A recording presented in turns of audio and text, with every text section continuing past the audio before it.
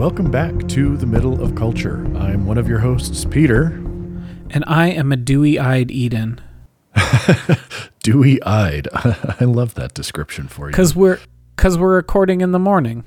Oh, damn it. are. I was going to fill up my mug with coffee and I forgot. Oh, no. We can always pause and edit this out if you need to go and get yourself a warming beverage that perhaps awakens you. I don't know. Does caffeine wake you up? No. It really doesn't have much of an effect on me. I don't know why that is physiologically, but I do just enjoy the ritual of drinking coffee in the morning.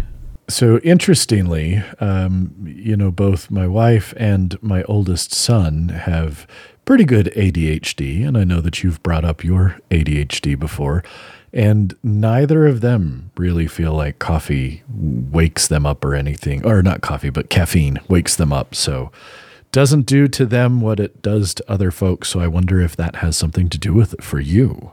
It's entirely possible. All I know is that I like the taste and I like the ritual of it. I even ground my own beans this morning because Cassie needed, I'm usually lazy and I buy pre-ground coffee, but Cassie needed some whole beans for a thing at her workplace for she's setting up this thing. She works at a childcare center and she was setting up like a restaurant kitchen type play area for the kids for the month of January.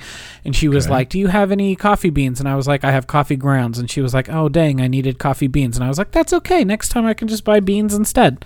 So I have full beans, which means I have to grind them, which adds even more to the feeling of it being a ritual when you have to measure out your beans. And I have a hand cranked grinder because I'm not fancy enough to have a powered grinder. Why would I need that? So then you have to sit there for 3 or 4 minutes grinding your beans, and then you put them in, and it's very ritualistic.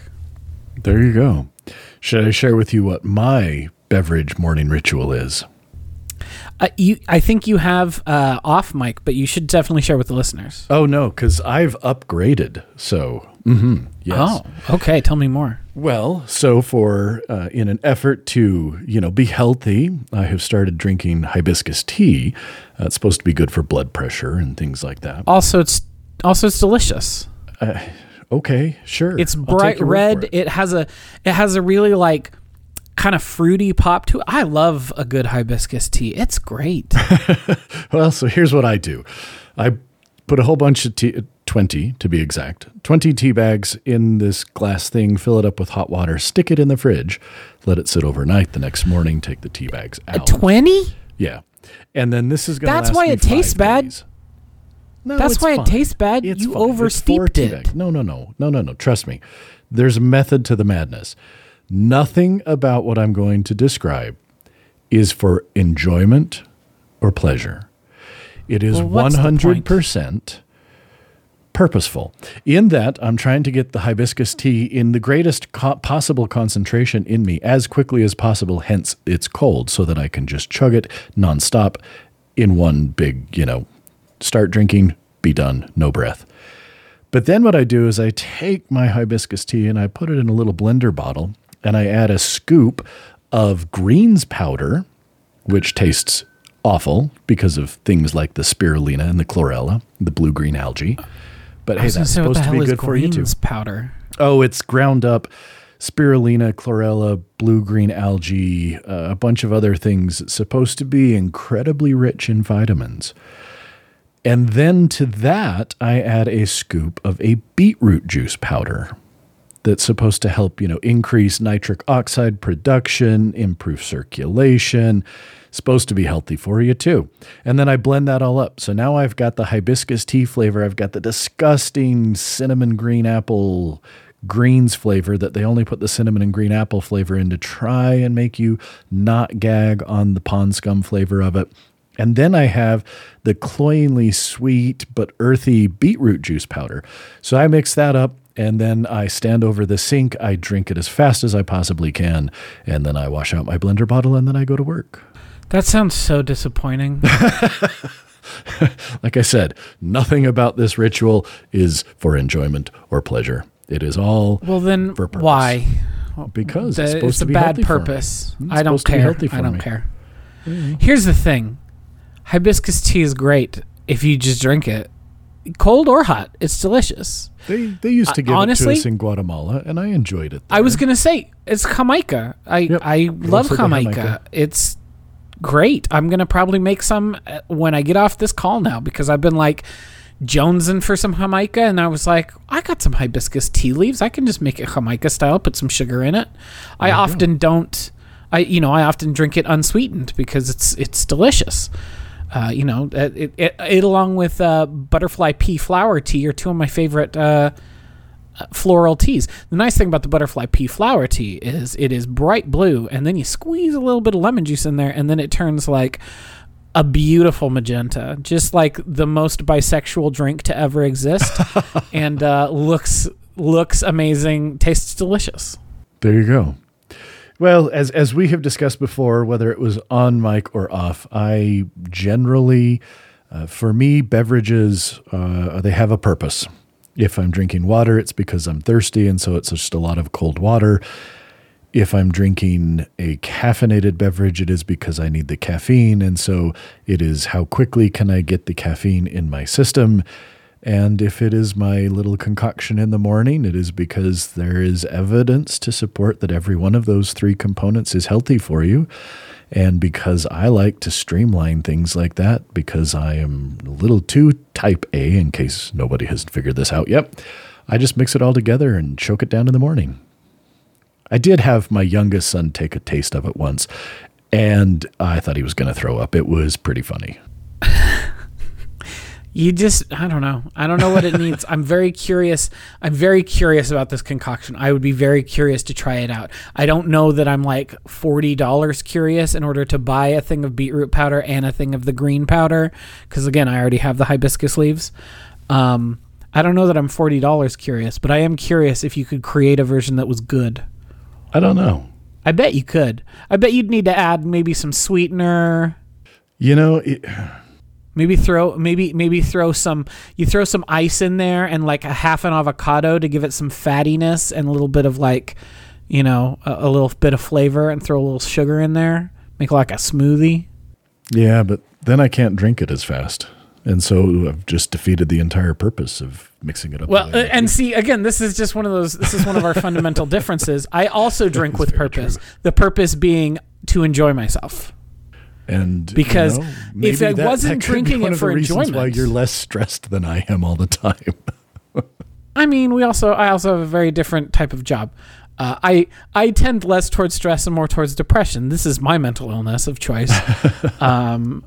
So if I don't enjoy drinking it, I'm just going to drink water.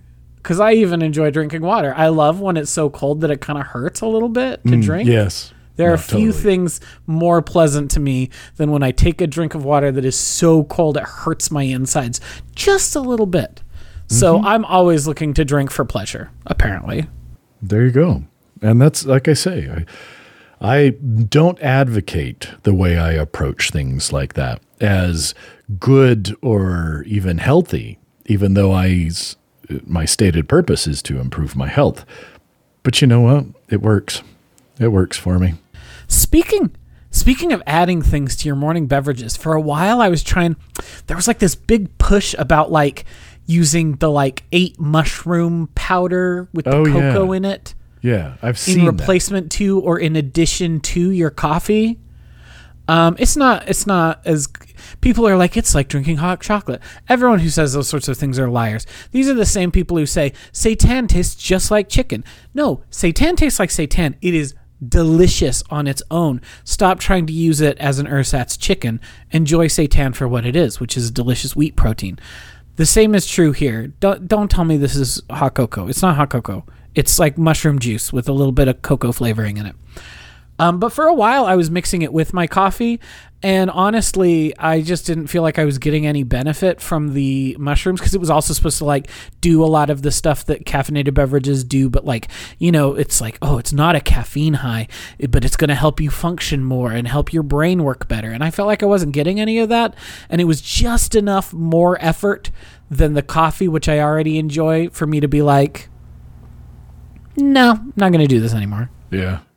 So I still have half a tin of mushroom extract with cocoa that, you know, if I'm feeling festive or if I want more of a mocha-y taste, I could throw some in my coffee. But then I got to get out like the little blender and like beat it all together. And sometimes it's just easier to just pour yourself a cup of coffee. There you go.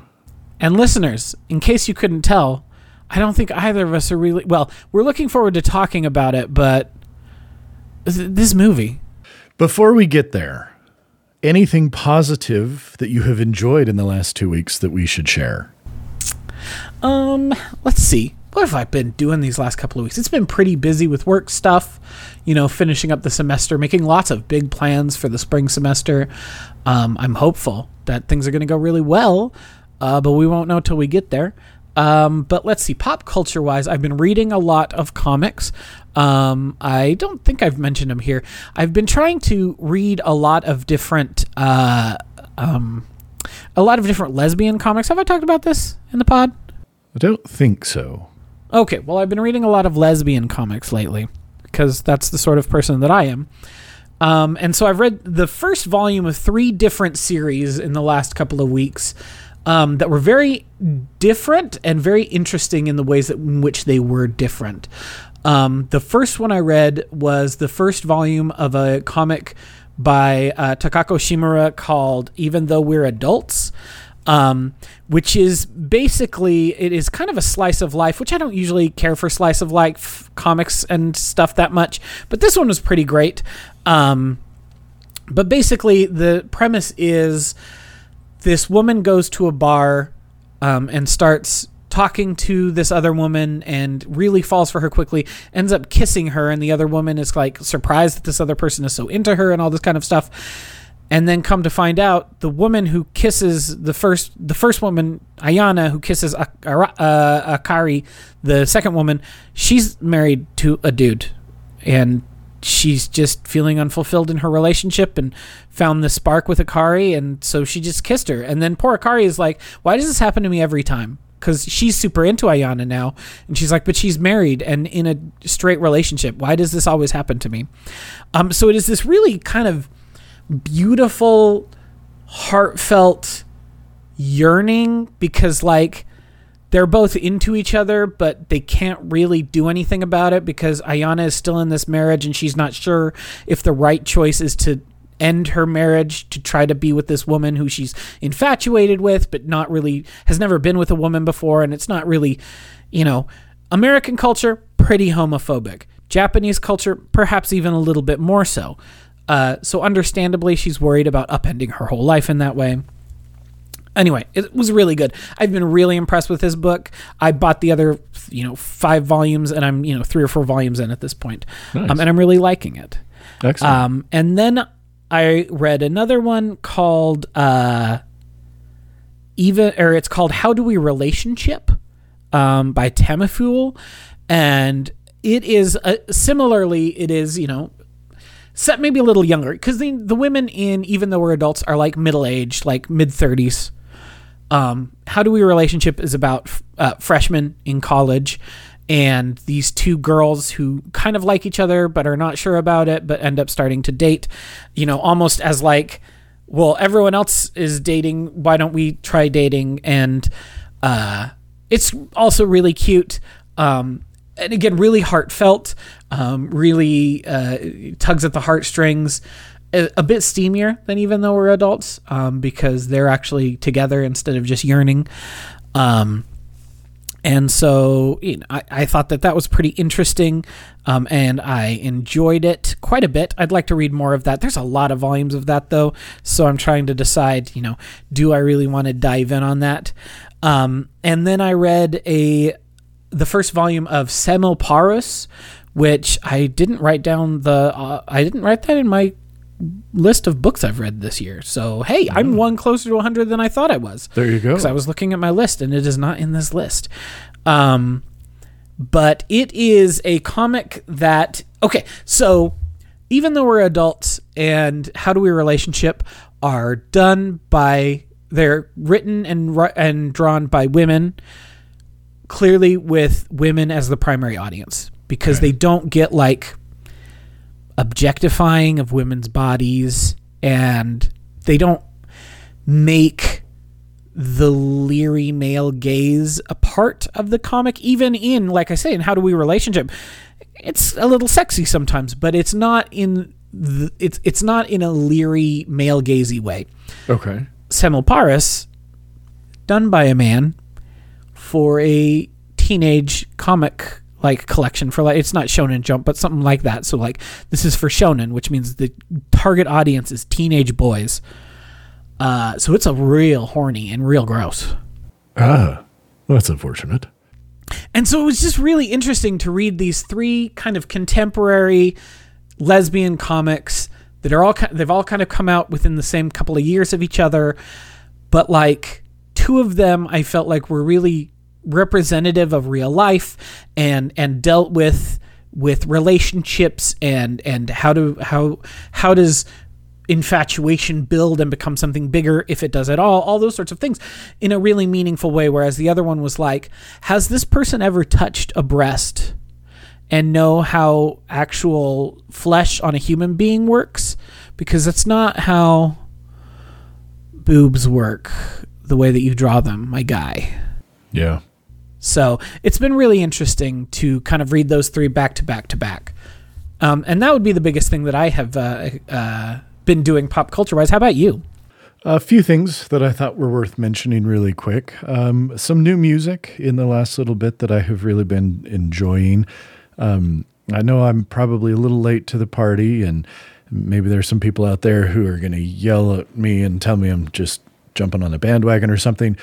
But I got into Sleep Token, the band Sleep Token, this last couple of weeks, and have really, really been enjoying their 2 albums they have out so far. Don't know how I would describe it.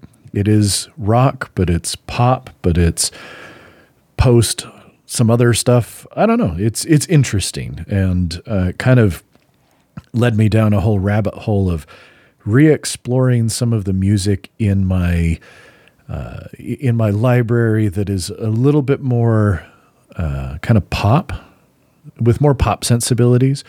Some more modern Anathema, some things like Junius I would throw in there, King Crow, Votum, the more recent albums by Leprous that are a lot more kind of prog pop than the prog metal that they used to be. And so it was kind of a fun aside from the type of things that I usually listen to. And the other thing that I would mention is my son and I have started watching the Willow series on Disney+. I don't know if I'd say that it's good. I would say that we are enjoying it. I have a real soft spot for the movie Willow. I loved it when it came out. We watched that, and then we started watching the series and are quite enjoying it. Again, don't know that I'd say it's blowing me away, but it's definitely one of those things that with a few episodes out that we haven't watched, if we've got a little bit of time, I'll kind of say, hey, let's watch an episode of Willow, and we enjoy it. So I think those would be the 2 big things, kind of music-wise, and then a little TV. Reading has still kind of stalled out. Embarrassingly, I have not yet finished my book that we discussed previously. I really only have about a chapter and a half left to go. I just need to buckle down and do it. So it will be done before the end of the year. And then the one thing that I'll mention briefly, because while there is a part of me that would like for us to watch this movie and talk about it together, there's also a part of me that never wants to see this movie again. And that is Black Adam. I'm pretty sure shortly after we watched it, I may have texted you or communicated with you in some fashion about what a truly god-awful movie that was. But it was awful. It was terrible. I mean, look, I did not go into this movie with high expectations. My very low expectations for anything pretty much that DC is putting out that at least seems to be attempting to connect back into this nebulous thought concept that they have of the DC extended universe, which doesn't really, in my opinion, exist, except in the minds of certain perhaps actors and perhaps movie executives somewhere. Needless to say, this movie sucks. It sucks so bad that when it was done, well, actually, look, it didn't even take until it was done. 12 minutes into the movie, my 17-year-old, who is the one who requested we watch this movie together, turns to me. I pause the movie, and he says, "Oh my gosh, Dad, this movie is so bad." So when my 17-year-old who, now look, I am not one to claim that I have really high standards when it comes to my entertainment. I just want to be entertained for the most part. And I can enjoy things that are, really good and, whatever you want to say about them. But I can also enjoy trashy things as long as they're enjoyable. And this was trash that was not enjoyable. And so while I think it would be fun to subject you to that, number one, I like you. In fact, as my sibling, I'd even say I love you. And I don't want to put you through that. Because when it was done, I was angry enough that I don't ever want to see The Rock in another movie again.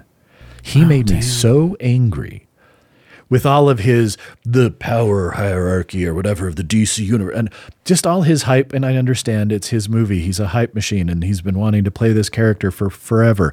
He is so uninteresting, so offensively bland and boring in this movie that I don't ever want to see The Rock in anything again.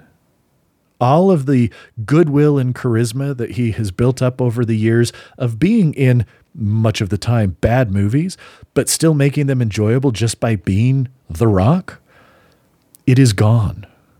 The vacuum of Black Adam has sucked that right out of my life. And that movie sucks.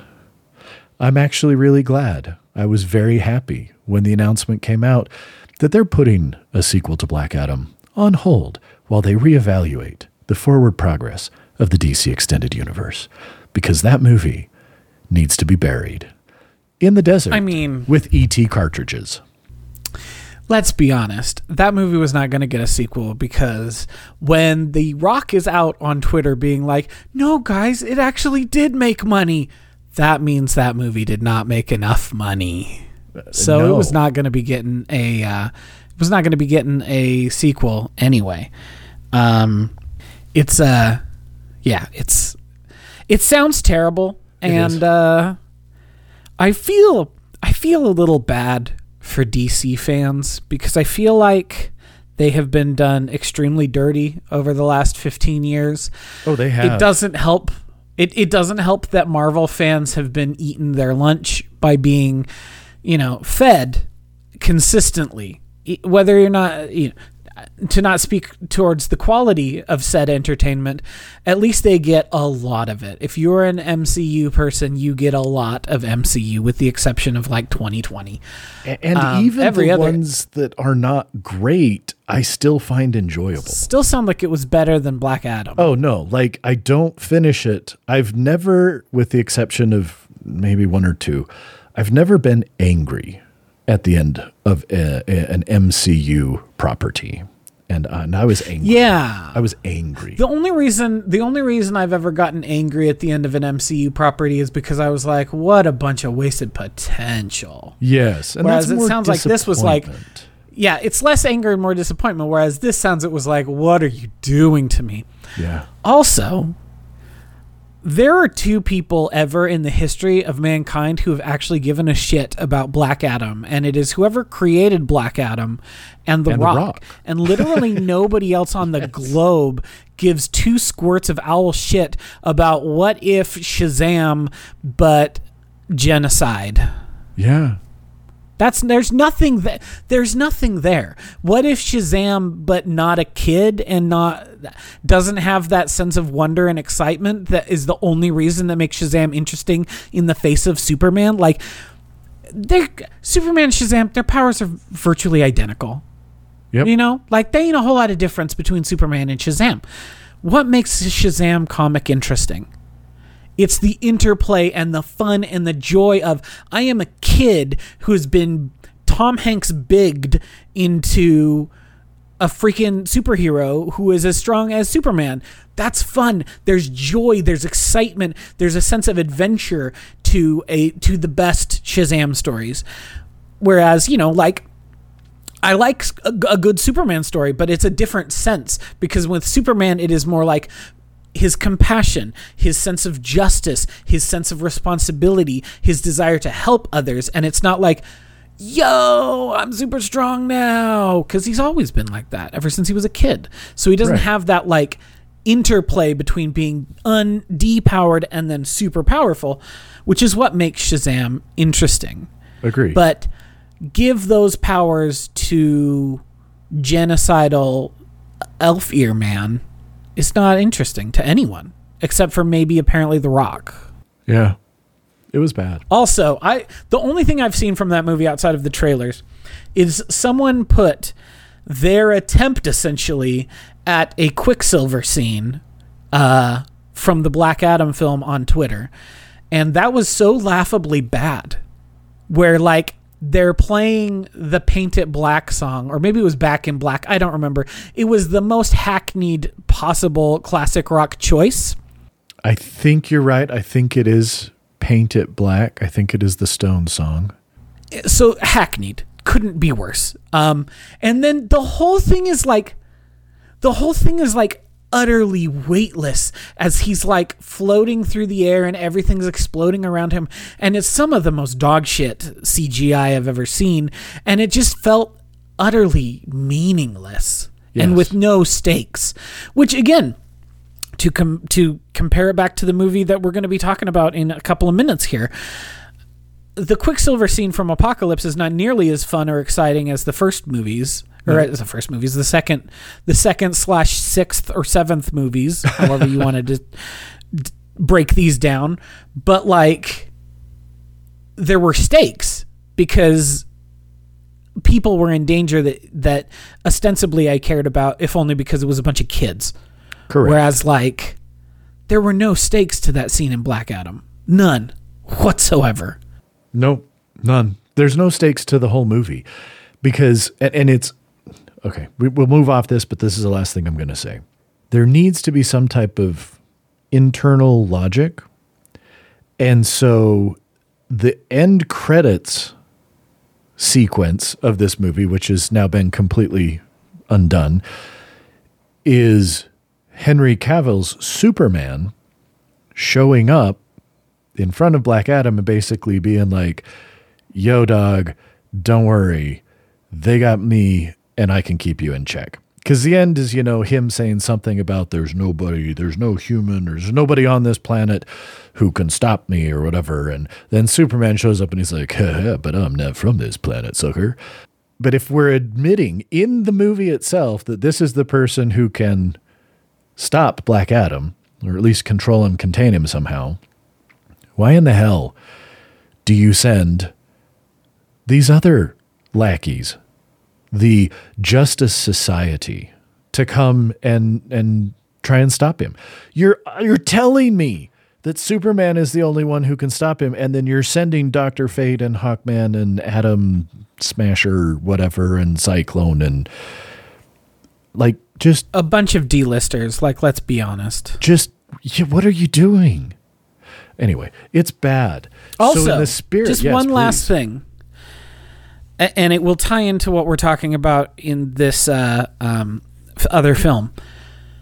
How do you take Black Adam, powers tied to Egypt, Dr. Fate, powers tied to Egypt, and Hawkman, powers tied to Egypt, and not even mention the fact that, it's kind of weird that all three of us have our superpowers tied to ancient Egypt? You're not even going to bring it up, dogs? You're telling me something I did not know. I had no idea. Well, apparently they didn't bother putting it in the movie. Dr. Fate has ancient Egypt powers, baby. Oh, no, see, in the movie, he just has a helmet that he can put on and that only he can use. And who do you think gave him that helmet? The ancient Egyptians. I think they said it was an alien helmet in the movie, if I remember that little bit. Lame. Anyway, so Ancient Egypt. So talking about bad movies in ancient Egypt, let's talk about X-Men Apocalypse. Woohoo! Okay, this is, you know what? I'm giving you a really, really short summary here because this movie's bad. Just getting that right out there from the beginning. Oh, God. It's so bad, folks. Oh, my word. So the movie starts in ancient Egypt, and we've got En-Sabah-Nur, the Apocalypse himself. And basically, he's, transferring his consciousness into another body to gain this other person's healing factor. So then, some people entomb him and knock down the pyramids and all this stuff. To be fair, the whole sequence where they brought the pyramid down on top of him was kind of cool. That was kind of a cool idea, that there was this secret plot against him, and it consisted of, what if we turn these two big blocks into trucks and we drive the truck through the pyramid? Yes, that is one thing I had in my notes. I was like, the pyramid collapse is sort of cool. So that part was... What if we turn blocks into trucks? It was fun. It was. It was probably the last fun I had with the movie, actually. Fast forward to the 80s, and we've got Scott Summers, Alex Summers, who's been in previous movies, getting brought to Professor X in hoping that they can stop him blasting laser beams out of his eyes. In the 1980s present, we've got some worshippers who are now awakening En-Sabah-Nur, and then some stuff happens. He pulls a little bit of like an Ultron from Age of Ultron, except instead of tapping into the internet, he touches a TV because, according to Wikipedia, he has cyberpathy.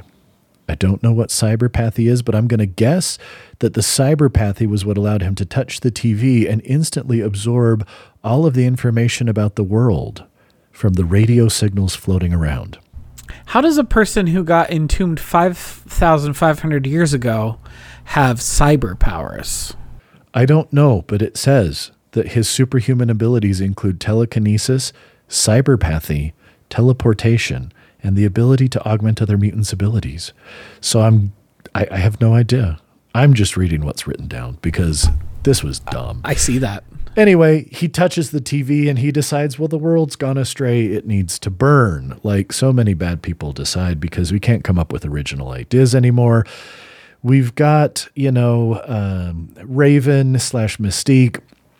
She's kind of she doesn't want to be a hero, a symbol, but because of what happened in the previous movie, she apparently is. And she somehow manages, she's kind of getting some other mutants. She gets Kurt Wagner, and they, a whole bunch of stuff happens. And then you find out that there's, into the place where she was trying to free Kurt, then here comes Apocalypse, and he gets a couple other, mutants and starts enhancing them and turning them into people. And now we get to actually what I thought was the good part of the movie. And it's a very short scene, but I think that a short part of the movie, and this is the only part that I thought was effective. I wouldn't say I enjoyed it because it's kind of sad and heartbreaking, but we see that Magneto, Eric Lehnsherr, is in Poland. He is trying to lay low. He is trying to not be Magneto. And he's gotten married and he has a daughter. And as Apocalypse is making things shake across the whole world, he works in what looks like kind of a metallurgical type factory. And Eric uses his power to save a coworker from getting smashed by a great big metal container with molten metal in it. And so now they know who he is. The militia capture him, and they accidentally shoot an arrow through his daughter. And she's starting, because she's like calling wild animals and stuff. Anyway, long and short of it, powers. His wife and daughter both get killed in the ensuing confusion, and Eric then pulls out, I think it was a locket with a picture of his wife and his daughter in it, and he uses the locket to slice right through everybody's necks and or heads, killing them all. And pretty heavy metal. Then let's just get to the end, which is the bad guy collects a couple other mutants and tries to make them see how powerful they are because he's going to use them. And then he tries to use Professor X, who's in Cerebro because he wants to broadcast, because this is one power he doesn't have yet, is, telepathy. So he wants to capture Xavier, and he captures them, and there's a whole big thing where Alex causes an explosion that destroys the whole mansion. And here we get to the scene where Peter Maximoff / Quicksilver manages to get everybody except Alex out of the explosion. Again, cool scene. Feels a little, been there, done that. But like you said, because he's saving these kids, at least, there's some weight to the scene. You feel the urgency and the import of what he's doing. And then basically we'll just jump to the end. In Egypt, stuff's happening. Magneto uses his power to alter the Earth's magnetic field, basically destroying everything on we see bridges being wiped out, the Sydney Opera House is being pulled apart, skyscrapers everywhere, metal, ships are coming up from the bottom of the ocean floor, and bad things are happening.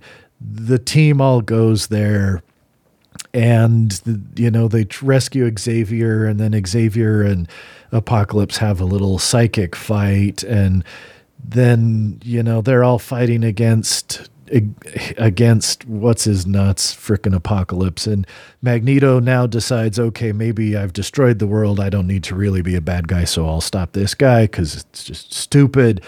And then Storm decides that she'll turn on Apocalypse, so she starts blasting with lightning. And then Jean Grey just gets told to not hold back by Xavier. And so we see a flaming, sort of what looks like one could call perhaps a phoenix shape around her. And she just basically unmakes good old Apocalypse. And then there we go. We're done. And we've got the team all together now. And Magneto and Jean Grey are using his magnet powers and her telekinesis to completely rebuild the mansion. And it's all happy-go-lucky. And now it's just like the entire world wasn't totally decimated by this alteration of the magnetic field. And everything's good and happy. And we can smile now.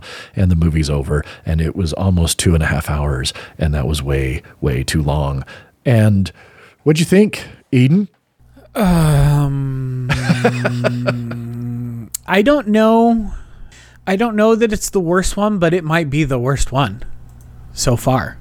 I would say I think it is so far.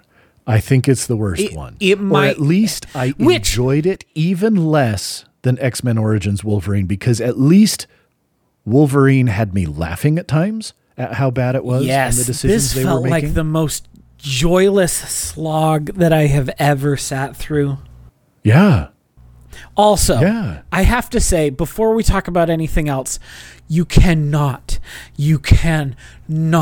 have your teen cast walking out of Return of the Jedi and have Jean Grey say the third is always the worst, trying to be like, haha, remember how Brett Ratner made a bad third movie to my first two good ones? I'm Bryan Singer.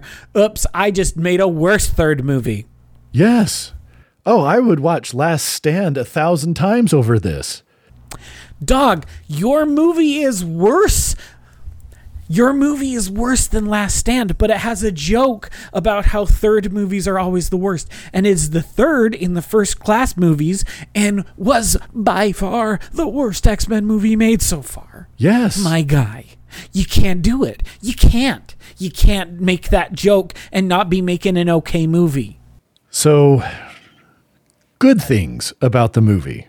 Anything? Again, I will say I thought that the little scene with Eric in Poland was affecting, and it was the only time in the movie where I gave a shit about any of the characters.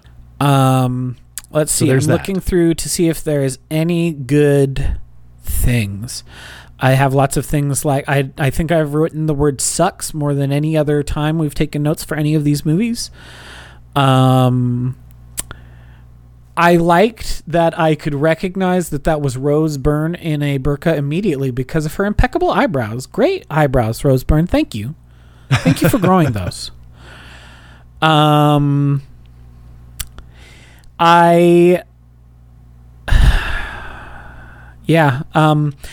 I want to say that I liked Jubilee, but she was in the movie for approximately 30 seconds. So you can't do my girl Jubilee like that and not have me be mad at you, because she should have been in the movie a lot more. She didn't get to do anything, did she? No. She went to see Return of the Jedi with them and then said, oh, Empire Strikes Back is a better movie, which, like, you're right, but Scott is also more right in that without Star Wars, you don't get either of them. So yes, Star Wars is the best Star Wars movie. So sorry, one thing that Scott Summers is right about in this whole stupid movie is that Star Wars is the best Star Wars movie. And the rest of Jubilee is just being in the background of scenes. And it's like, you cast it so well. Lana Condor is such a good pull. She has the look. This is an actress who is going to go on to be a leading lady in a lot of films and know how to really carry a movie. And you didn't do anything with her. Yeah. So those are my positives. Okay. How about you? I mean, I'm looking through my notes again, and we talked about how the pyramid collapse. It looked okay and was a cool idea. Talked about the scene in Poland, and gosh, I really think that that's it. Apparently there's a deleted scene on the home video release where Scott shows Jean a record from Dazzler. That would have been my third favorite thing in this movie if there was any shout out to my girl Dazzler. One of my all-time favorite X-Men. I have all 43 issues of the Dazzler run from the early 80s in my basement right now. Love Dazzler. Stupidest concept ever. What if a mutant's power was to turn sound into glowy lights and so she becomes a frickin' disco star? Love it. Give me more of that. Where's my Dazzler spin-off movie? But no, that would have been it. Other than that, it's not good. Dude, I'd kill for a Dazzler movie. A good like 80s or like late 70s, early 80s disco flick. Like, that just sounds great. All right, well, let's talk about some of the big things that didn't work then. And I'm going to start with probably the one that makes me the most sad. I don't know if it's that Oscar Isaac and this role were just not meant for each other. I don't know if it's that the directing was bad, the writing was bad, a combination of all of this. But I thought he was awful as Apocalypse. Oh, yeah. Just terrible. Oh, yeah.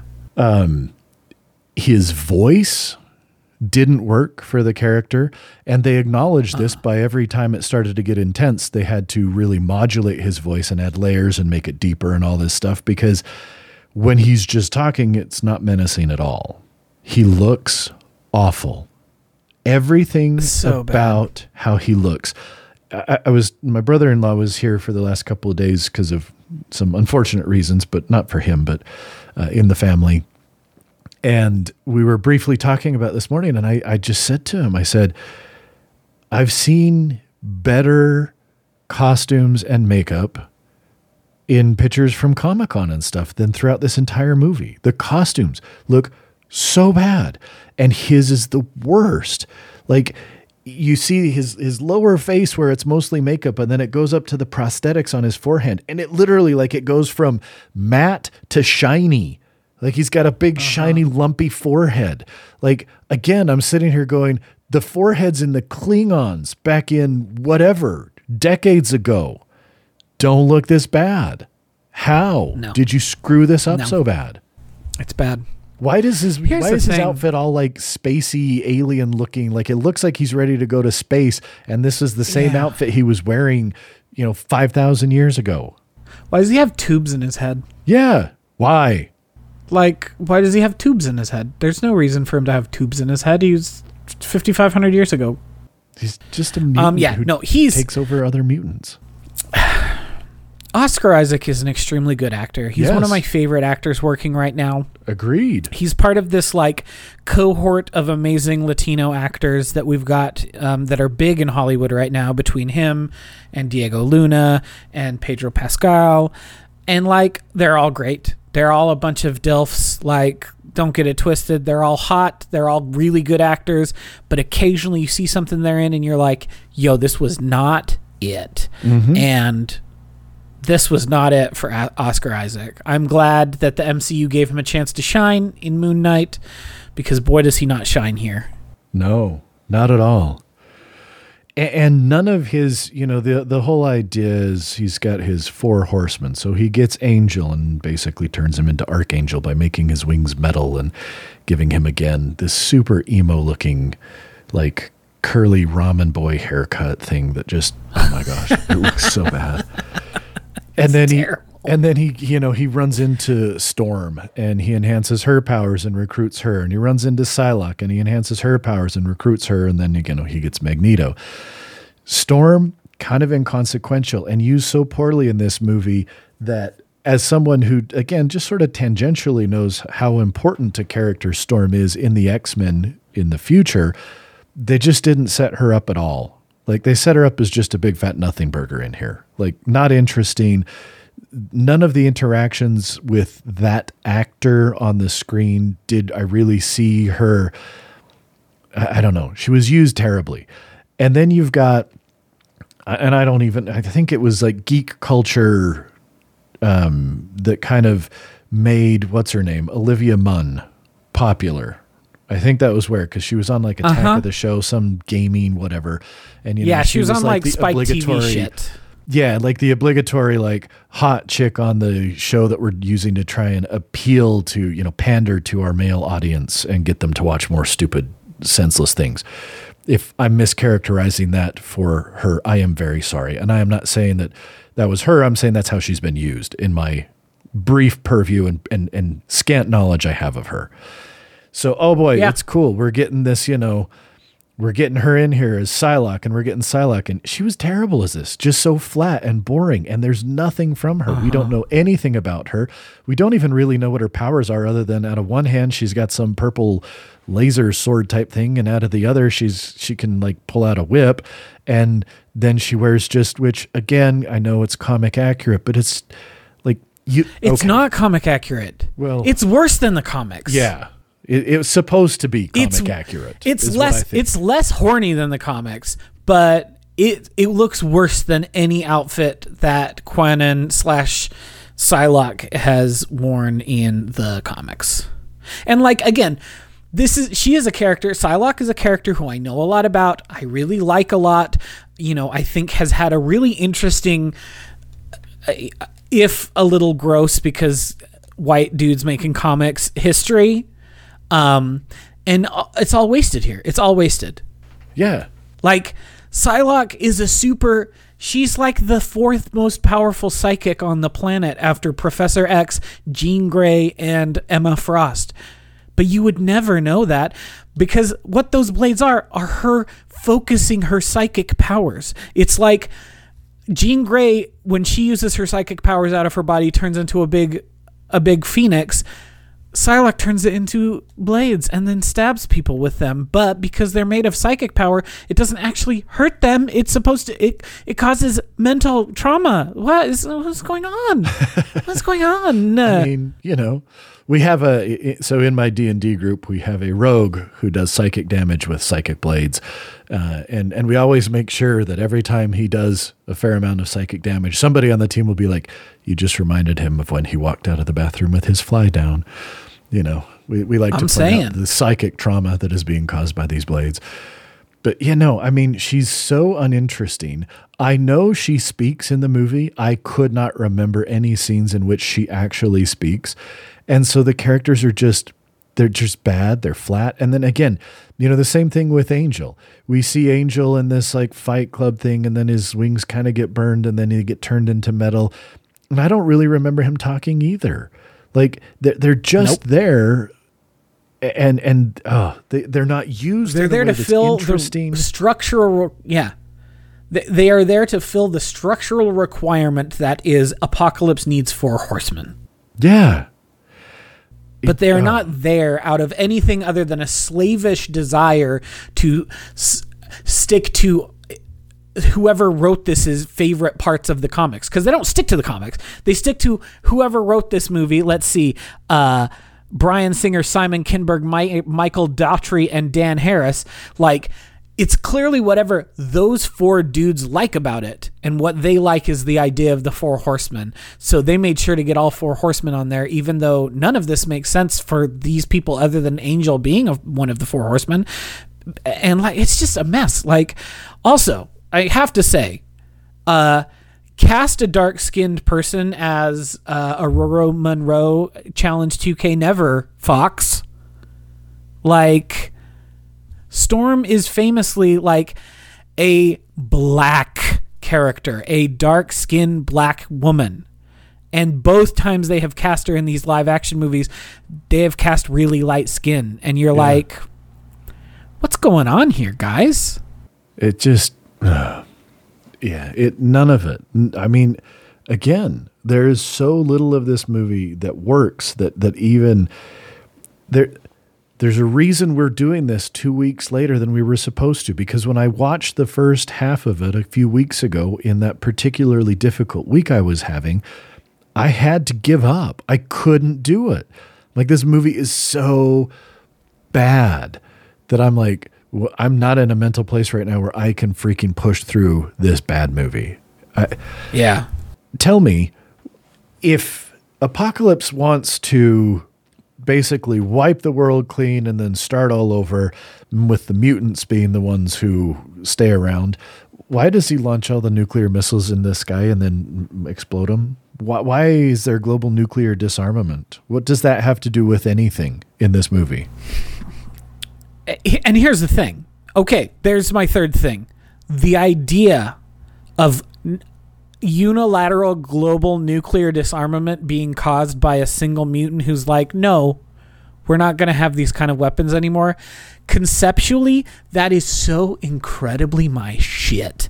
But the way that it was deployed in this film was terrible. Conceptually, the idea of every single person in charge of a nuke shooting those suckers off into space and like saying, okay, no more nukes now. The nuclear deterrent is off the table. You could create such an interesting alternate history story, but instead he does that and then he's like, now I'll make the world's worst pyramid in the ruins of Cairo. Yes. What does it have to do with anything? Nothing. It was clearly one of those things that when they were in the story room, they were like, you know, it'd be freaking cool. What if we had him shoot all the nukes into space? Yeah, dog! And then they just put it in there, even though it means nothing. Yeah. Do you know how you could have used it to be cooler? How's that? And I'm not saying this would have helped the film really, but this would have been a slightly more interesting way of dealing with nuclear weapons in this film. Oh, he terraforms Cairo to make his ugly pyramid. All of the nuclear powers decide to rain hellfire upon Cairo, and then Magneto has his big moment of stopping literally all the nukes, and he sends them into space. That would have been way more interesting. Because they were used as weapons by the humans, and then Magneto is like, no, these weapons don't work against us. We are Homo Superior, baby. Yeah. Like, that would have been so much cooler. It wouldn't have fixed this film, but it would have given me something more interesting to talk about in this film instead of what it really did, which is bad. Well, and it would have made having the nuclear weapons in the story at all at least have some sort of reason behind it. Like, it's this whole big thing that feels like it's building towards something, and again, it just turns into nothing. You know, and then we get back to, and I kind of hinted at this earlier, I don't think the people writing these movies know what to do with their characters. And I think we've seen that time and time again. They again. definitely don't. And look, we're going to harp back on one of our main characters from all of these movies, and that is Magneto. The back and forth and everything with Magneto is just so incomprehensible. It's I understand such narrative whiplash. Yeah, and I understand what they're trying to do. And, you know, again, we have that scene in both the original X-Men and again in First Class with the Auschwitz scene. And that's powerful. And it gives you insight into Magneto and you understand where he's coming from. So you can kind of sympathize. They get you to that point where you can at least understand his motivations. Apocalypse, whatever. I know his motivations, but they don't feel real to me. Magneto's motivations, at least to some degree, feel real because this guy's been done dirty a whole lot. And But then we have him, like you said, just whiplash. Here he is. He is pulling all of the magnetic material out of the earth, altering the earth's very magnetic field. We see cities, like everything we see is just being totally devastated. And then he has a moment where I think I can't even remember clearly. But Raven's like, but we're your family too. You do still have a family, and it's us. And so all of a sudden he's like, oh, okay, cool. And then he goes to try and stop Apocalypse and doesn't really do it because it's Jean Grey who does it.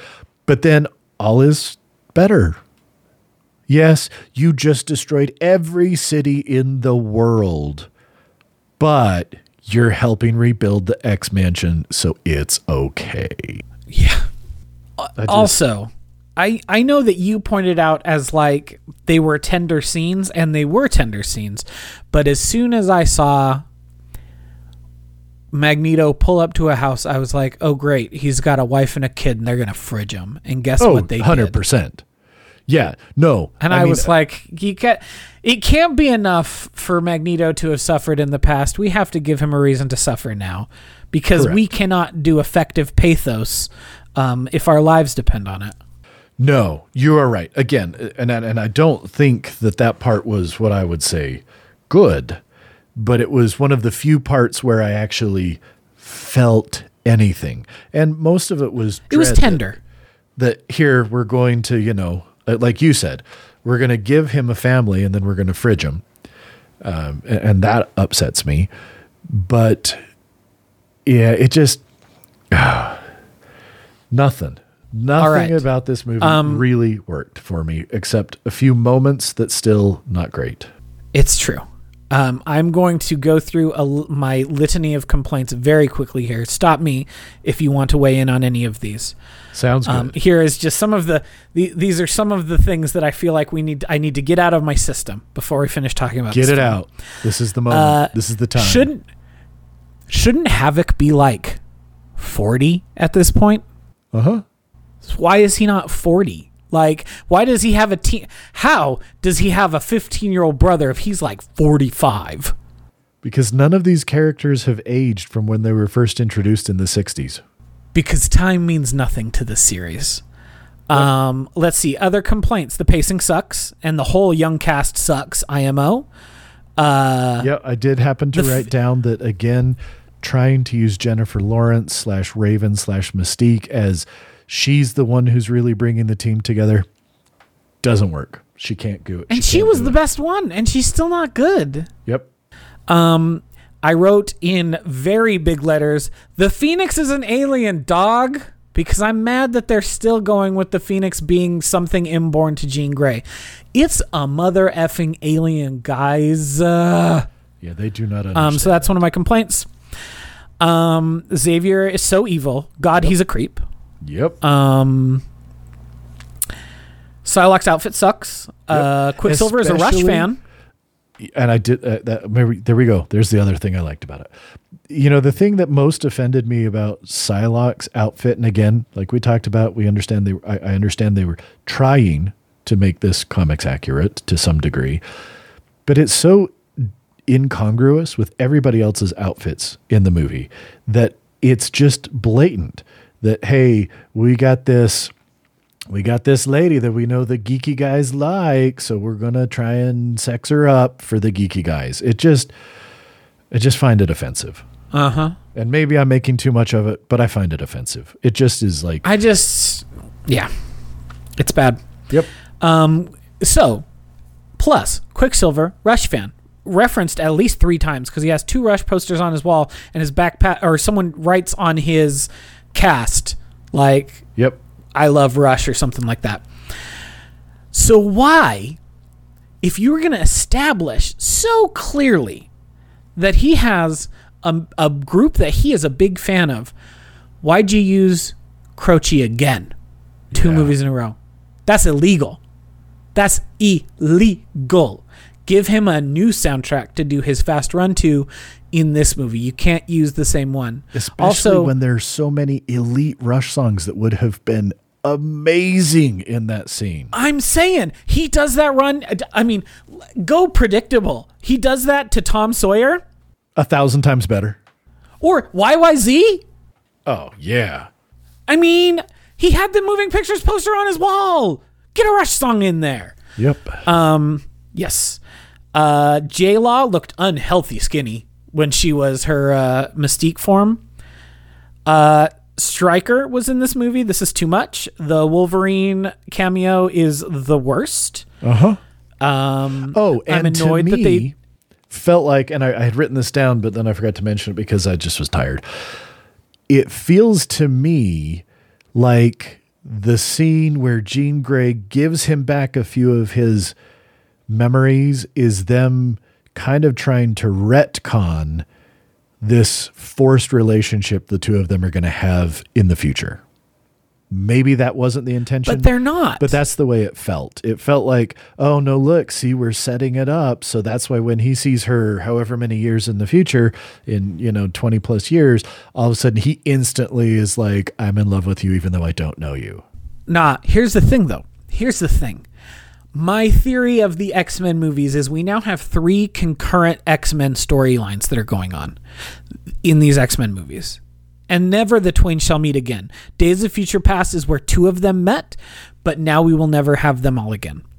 Because we've got the First Class timeline, which is different now than the original X-Men timeline. It is fundamentally so because X-Men Origins Wolverine is in that original 3 trilogy storyline, and that is how things shook out with Weapon X. So you can't have what happened here now be a future portent of getting to X-Men, the 2000 movie X-Men. So these are 2 separate timelines. But then you've also got weird future timeline that you see in the very end of Days of Future Past, which is, I think, ostensibly maybe the future timeline that the Deadpool movies take place in. Because the Deadpool movies aren't connected to this series because they're set in the present day and these are all set in the past. So I think that's the situation here. So okay. That makes it all the more nonsensical that we bother putting Wolverine in here and all. The whole Wolverine sequence felt like they got to the end of this movie. They got a rough cut of this movie. And then the execs were like, dog, this movie just blows donkey chunks. We need to call up our friend Hugh and pay him a few mil to come in and run around shirtless for an hour. Yep. And they were like, okay, fine. Pay our good friend Hugh to come in and run around shirtless for an hour. And the movie still blows donkey chunks and is half an hour too long. But that's what's happening there. I also wrote that this just felt like a bad Michael Bay film, which, like, most Michael Bay films are bad, but this felt like even bad in his tier. Yeah. I wrote that time means nothing to these films because the sense of the scale of time and the passage of time is completely nonsensical.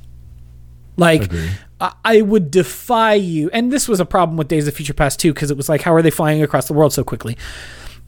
But I would defy you to take the happenings of this film and put them into a coherent, here is how the days worked. Here's how many days this takes place over. Here's what happened more or less on each day, because there's no sense to be had of it. Yeah.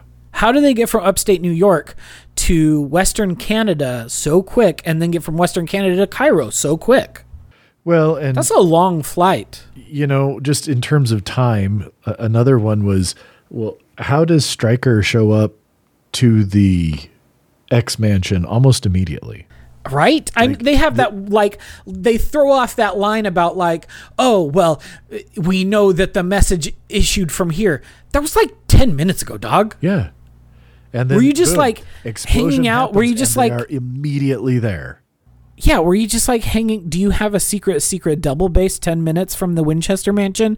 And you're like, the plane's literally always spinning. We keep this helicopter literally always going. We have a special way to keep it fueled, even though the blades are always like, what? It doesn't make any sense. Yeah. And my last note is making Mystique the leader is a choice ? Because this movie clearly and definitively ends, and again, this points back to me saying these are two separate, incongruent, never shall be touched timelines between the original trilogy and this trilogy.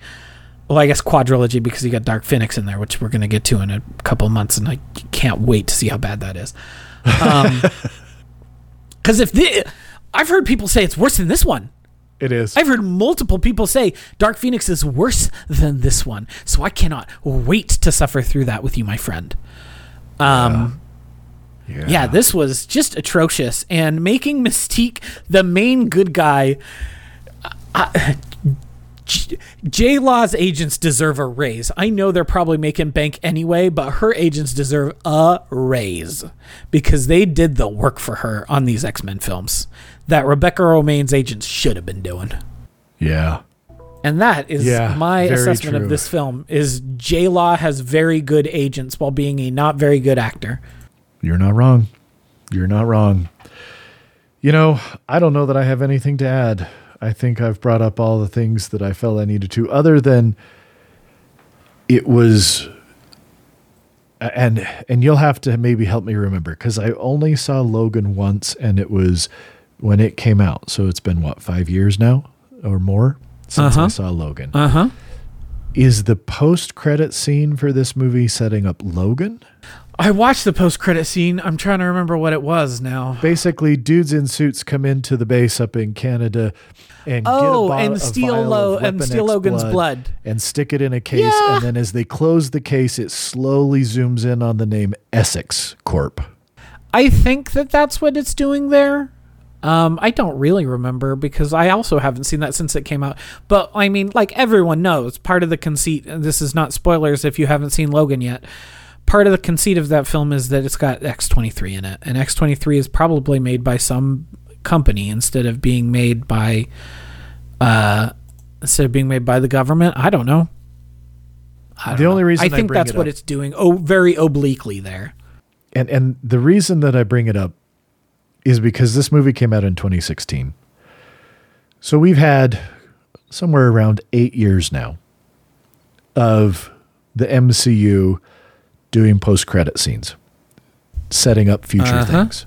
It felt like this was the most... Look, this is the Walmart/Wish version of the MCU post-credit scene. It's 100%. A dumb post-credit scene, and it doesn't necessarily... I mean, look, it's poorly set up enough that we're both sitting here going, maybe it plays into Logan? We don't even really know. And I don't think they knew when they did it really either, because it's dumb and it's bad like the rest of this movie. It feels not unlike what you mentioned in the previous X episode we talked about, where you were like, this closing sequence that has Apocalypse in it does not reflect the tone or feel of Apocalypse whatsoever. And that definitely seems to be the case here too. Yeah. Where they were like, we know the next movie is going to be a Wolverine movie and it's going to have X-23 in it. So I guess let's do whatever. Yeah. Not good. I do have to say, Essex Corp is not previews of coming attractions. The corporation that makes X-23 is named Alkali Transigen, not Essex. Oh. So this is completely as you pointless. Said, completely pointless, utterly pointless, even though it was like, here's a big zoom in on Essex. Yeah, and that was what, again, my youngest watches most of these with me. And that was the thing, we kind of looked at each other and we're like, and that's what I said. I was like, again, don't forget, they've seen how Marvel has done it and done it to pretty good effect for many years now. And this just feels like we have to do it, but we don't actually know what they're doing. And again, I'm just going to say this is the Walmart version of the post-credit scene. Yeah, it feels really perfunctory. Yeah. So, I don't know. Disappointing all around. I wasn't expecting it to be good, but I honestly didn't remember disliking it this much. And so this was very much kind of oh boy, look at this. Here we go. So, we got a couple others to really enjoy. That's what we're going to do. We're going to enjoy the next few. We'll see how I feel about Logan on a rewatch. But when I stepped out of that movie, I thought to myself, that's one of the best superhero movies I've ever seen. Yep. I felt the same. Will I feel that way when I'm done with it? I don't know. We'll see. But the roller coaster continues, dear listeners, because we are in the lowest doldrums of the lowest lows. And I was pretty high on Days of Future Past. I know you were not as high on it, but still, it was a peak in our roller coaster of X. This is like a very deep valley with the potential to go back to its highest peaks. I guess we'll see. We shall see. I am very curious to see what I think about the next one as well. It'll be a great preview of what James Mangold's Indiana Jones movie is going to be like. Good point. Because the guy who made Logan is the guy who has done Indiana Jones 5, which seems to be, for all intents and purposes, not unlike Logan in terms of what it's doing. Well, then fingers crossed it turns out to be good. And hopefully Logan holds up on a rewatch. Yeah, we'll have to see in a few weeks, because we'll for sure have something in between there. Oh, yes, definitely. But that, dear listeners, is time for us to bring this to an end, because we actually talked about it longer than I thought we were going to be able to, because it's just bad, and I don't recommend anyone watch this movie. And it looks bad, and it's bad. So in the spirit of more bad movies to come, we'll wrap up and ask anyone, if you are enjoying listening to this, please make sure that you have subscribed. Go ahead and leave us a rating on iTunes. 5 stars would be wonderful. Remember, there's a promise of a kiss out there for any 5-star ratings. It's true. And, it's true. A written review also helps. These are things that will make it a little more visible. And, share it, because if you like what we're doing, and I'm sure somebody else that will like it too. And until we're back in another couple of weeks, everyone stay safe, have fun, and don't watch bad movies unless you really, really know what you're getting into. Watch better films. There's so many out there. And these are not one of them. So